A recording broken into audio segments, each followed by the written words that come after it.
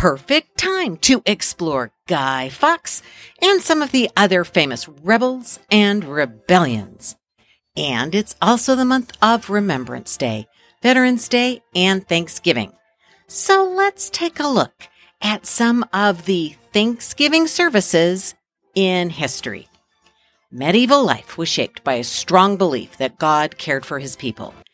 And since a victory in battle and other national successes were an example of God's goodness and blessings, national victories were often celebrated by services of Thanksgiving.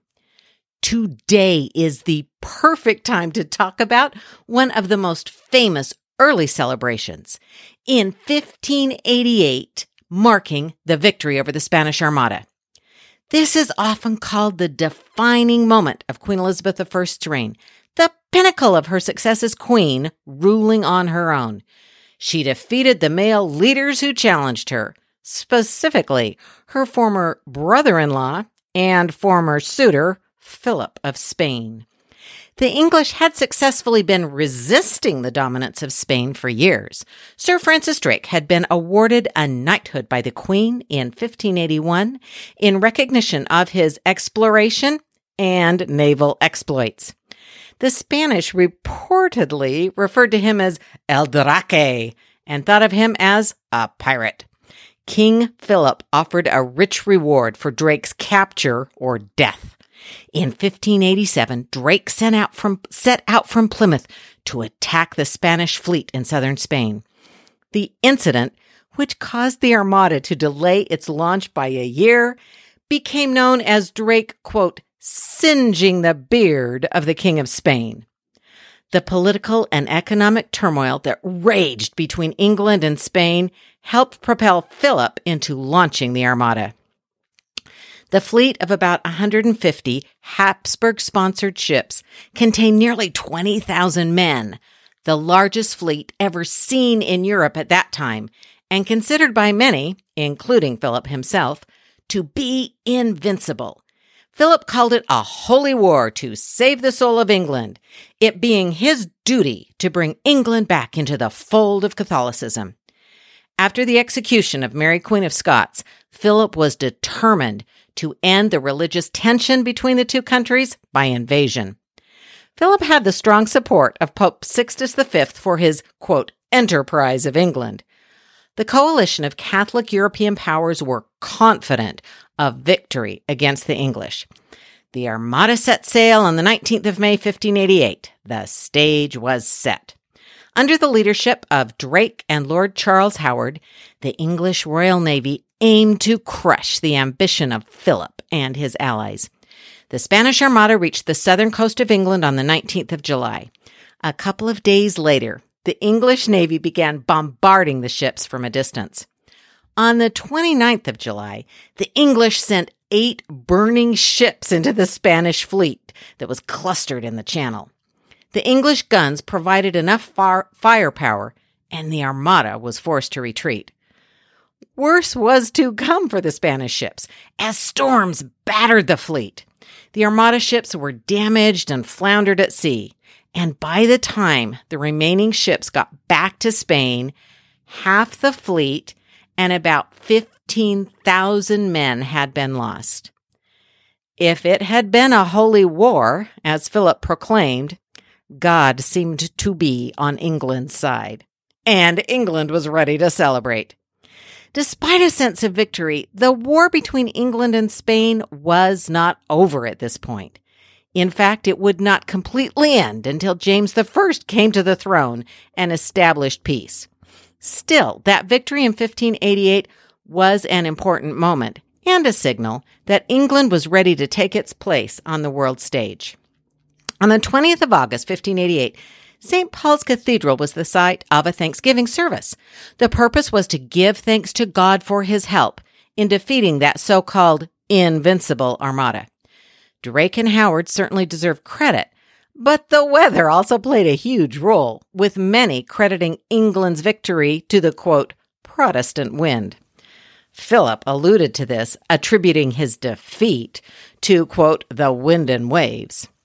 Queen Elizabeth I led all the national celebrations and managed to combine the reality of the weather's role in the victory and the important narrative that God was on the side of right, and that meant the side of England. She ordered a special commemorative medal for the victory, inscribed with the words, "God blew and they were scattered." After everything she had survived, Elizabeth had reason to believe God had scattered the Spanish fleet. Despite the sense of celebration, there was still an ongoing threat, and the war with Spain continued. In mid-October, a proclamation delayed Parliament's planned opening, which was set for early November. As time passed, however, the threat of invasion seemed to lessen. On the 3rd of November, the council decided that the 9th of November would be a national day of Thanksgiving. That celebration was rescheduled to the day of the Queen's accession, the 17th of November. A delivery of the sermon was postponed again until the 19th of November, when the government issued a special supplement called A Psalm of Thanksgiving, Not Unmeet for This Present Time, to be said or sung in churches. Ultimately, it turns out that 433 years ago today, the 24th of November, the Queen processed from Somerset House to St. Paul's Cathedral to officially give thanks for England's victory. According to John Stow's record, she came in a chariot throne, accompanied by large groups of supporters and bands and celebrators. The Queen was greeted by the Dean of St. Paul's and the Bishop of London, who escorted her to a private stall so she could hear the service. Camden's account mentions the Queen's rewarding the military leaders for their service. The narratives of the Armada victory flooded London. Between the 29th of June and the 27th of November, 27 ballads dealing with the Armada were registered and published. Sadly, only 4 survive in their printed form. Despite the Queen's presence in these official celebrations, her personal life had suffered a terrible blow. Just weeks after he had accompanied her at the delivery of her famous speech at Tilbury, her beloved BFF, Robert Dudley, fell ill and died. She shut herself away from everyone and refused to emerge until Cecil broke down the door and brought her out. She kept the letter he had sent just 6 days before his death, writing, quote, his last letter on it and placing it in a treasure box by her bed. So that Thanksgiving service must have been bittersweet, even as it represented one of the greatest moments of her reign. The tradition of celebrating military victory with a Thanksgiving service continued into the Stuart reign. By the 1620s, the various parts of government had developed their own religious patterns. The monarch worshipping at the Chapel Royal at Whitehall, the House of Lords worshipping at Westminster Abbey, and the Commons worshipping at St. Margaret's. There were several services of Thanksgiving held after the restoration of the monarchy with Charles II. But after the Great Fire of London in 1666, St. Paul's Cathedral wasn't available for any worship services until its rebuilding was complete, almost 30 years later in 1697. When Queen Anne came to the throne, military celebrations changed. The decision to hold a Thanksgiving service belonged to the monarch, and the ceremonies were organized by the Lord Chamberlain. After the victory of Vigo in October 1702, Queen Anne announced a public Thanksgiving service to be held at St. Paul's Cathedral, the first state Thanksgiving service since Elizabeth's back in 1588. The committee of the council decided that St. Paul's would represent the Queen's Chapel Royal for that Thanksgiving service. The Queen was in charge. She chose the anthem, she oversaw the choice of texts, and she selected some of the men who would preach. A very religious woman, Anne was interested in the details of the ceremony. On the 12th of November, 1702, Queen Anne led the service at St. Paul's. She liked the image of herself as a wartime leader, which provided a way for her to feel powerful even as the power of the monarchy was waning.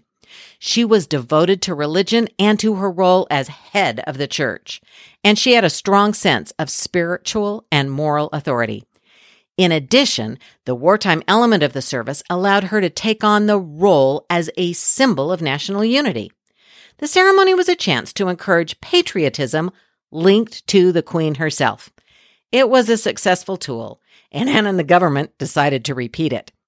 6 more Thanksgiving services were held at St. Paul's over the next few years, culminating in a grand ceremony in 1708.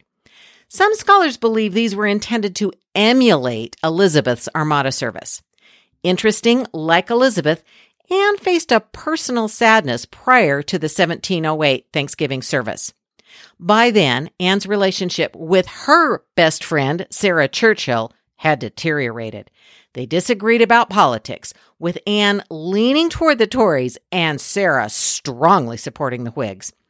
In addition, Anne was developing a friendship with Abigail Masham, and Sarah was jealous. As the Queen was preparing for the Thanksgiving ceremony, she and Sarah started arguing about the jewels that Sarah wanted the Queen to wear. The argument continued as they traveled. When the Queen got out of her carriage at St. Paul's in front of the crowds, Sarah loudly shouted at her to be quiet. The public display of such disrespect for the Queen, especially at such an important occasion, was a difficult way to begin the Thanksgiving service. The Queen carried on, taking the chair of state in full view of the congregation. Although she usually worshipped in a private chapel, at the Thanksgiving service, her religious devotion was on full display. The size of St. Paul's allowed the service to be on a grand scale, presenting an opportunity to create an image of the whole nation gathered together in gratitude. The presence of the Queen in the service was a powerful way to communicate her will to the country, and the sermons preached there were also published and distributed. A few years later, in 1713, the Thanksgiving service held at St. Paul's was a particularly significant event in terms of its political importance. The Queen had ordered the end of Thanksgiving services to celebrate military success as she became opposed to the continuation of the war. Queen Anne took a few specific steps in helping design the ceremony that reflected her goals for herself and her role. For example, she chose George Frederick Handel to write the music. Choosing a German composer was the Queen's effort to connect herself to Hanover, which was her way of communicating her support for the Hanoverian succession. Parliament had selected the Hanoverian line to succeed after Anne's only surviving son died, and she used this service to connect England and the English people to the idea of Hanoverians. There were several public rehearsals, so people who would not be able to attend the actual Thanksgiving service could have a chance to experience the music and the parts of the ceremony.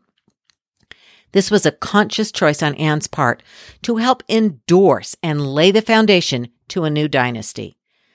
We know in hindsight that particularly the first 2 Hanoverian kings were not necessarily a great success, but even so, the Queen's clear support of their succession helped to avoid the battles over the throne that had plagued the country in the past. Even though the Queen was ultimately unable to attend in person because of her ill health, she arranged for the crown to have a positive image, prominently placed. The ceremony went forward with a royal chair of state and all the trappings of the Queen and crown. This allowed the sermon to resonate strongly the place of the monarchy, even without Anne being there. So the service of Thanksgiving had changed into something new. Rather than a way of celebrating a military victory, it celebrated peace, both an external peace with the Treaty of Utrecht and the end of the war, and internal peace with the presentation of a united front of monarch and parliament preparing for the succession of the Hanoverian line. Anne was able to reassert her own position as queen and to prepare her people for the peaceful transition to the next dynasty and into the future. It was a call for national unity, and it gave the people an opportunity to be part of a call for loyalty and peace.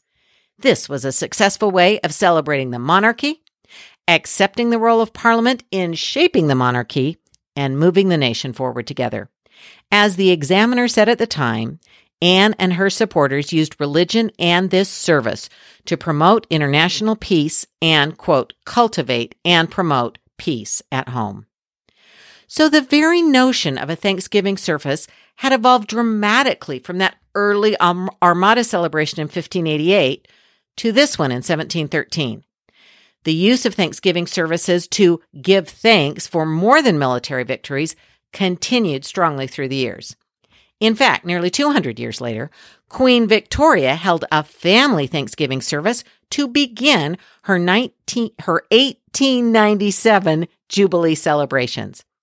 Then there was a public service at St. Paul's Cathedral a couple of days later on the 22nd of June. The Queen, much like Elizabeth I all those years ago, was in mourning, continually in mourning, even though Albert had died quite a while ago in 1861. Queen Victoria's health was declining as she celebrated becoming the longest reigning monarch at that time. As a result, she was unable to get up all those stairs to get into St. Paul's, so she remained in her carriage. The clergy came outside to her, and the Thanksgiving service was actually held outside the building. Victoria described the scene as most impressive, and it certainly was. This was the first, and for many years the only, time a monarch had achieved the landmark of a reign of 60 years. But it would not be the last. Many of us can remember the spectacular events associated with the Queen's Diamond Jubilee back in 2012. The events included a Thames River pageant with members of the royal family sailing along the Thames on board the Spirit of Chartwell royal barge. In total, 1,000 boats participated in the flotilla. Later, a concert was held at Buckingham Palace.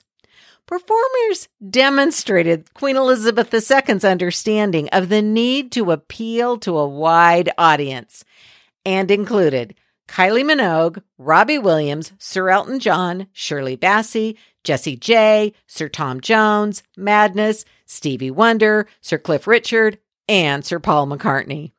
The concert attracted 12,000 ticket holders and thousands more lining the mall. After the concert, fireworks lit up the sky at the palace.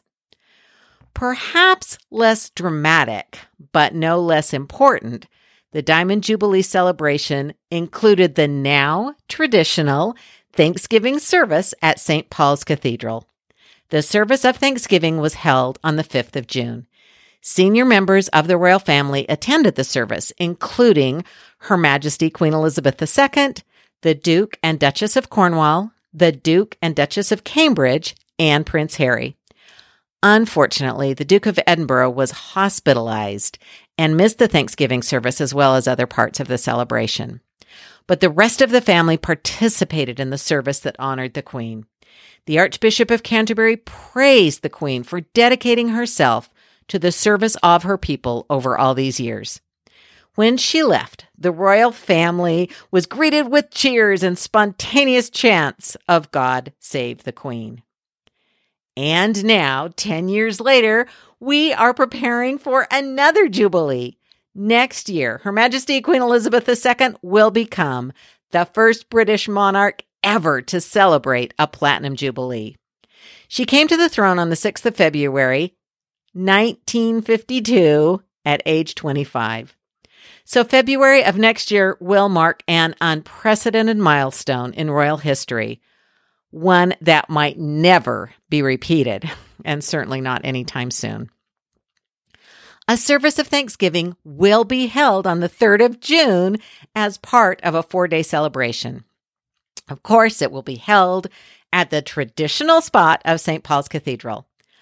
Although no details about the Thanksgiving service have been announced yet, it's certain that members of the clergy and the public will once again express appreciation to the Queen for her years of service.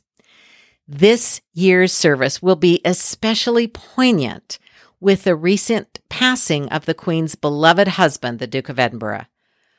But like Elizabeth I, Queen Anne, and Queen Victoria, I'm sure Her Majesty the Queen will provide the symbol of a monarchy that has in so many ways changed over the years, and yet has managed to not only survive, but continue to be celebrated by millions. And you may have heard the Tower just announced that it will be filling the moat with millions of colorful flowers in celebration of the Queen. It's clear she holds a special place in many hearts. The changing monarchy is much like the changing royal services of Thanksgiving. From the first Elizabeth to the second, much has changed, but appreciation for Queen and country continues to inspire. And that's our time travel through some famous services of Thanksgiving. And thank you for joining me. Thank you so much for your support of this podcast. When I started a little more than a year ago, I never imagined so many people would be joining me on this journey. I'm so grateful for you for listening, for rating the podcast, and for sending your very, very kind comments. And a special big thanks to all of you who have joined the Royals, Rebels, and Romantics patron family. And a special welcome to our newest member, Lee Battaglioli. Happy Thanksgiving and very best wishes. Coming next month, some really fun guests will join us as we create some festive holiday episodes. Till then, stay safe and let's keep shaking up history together.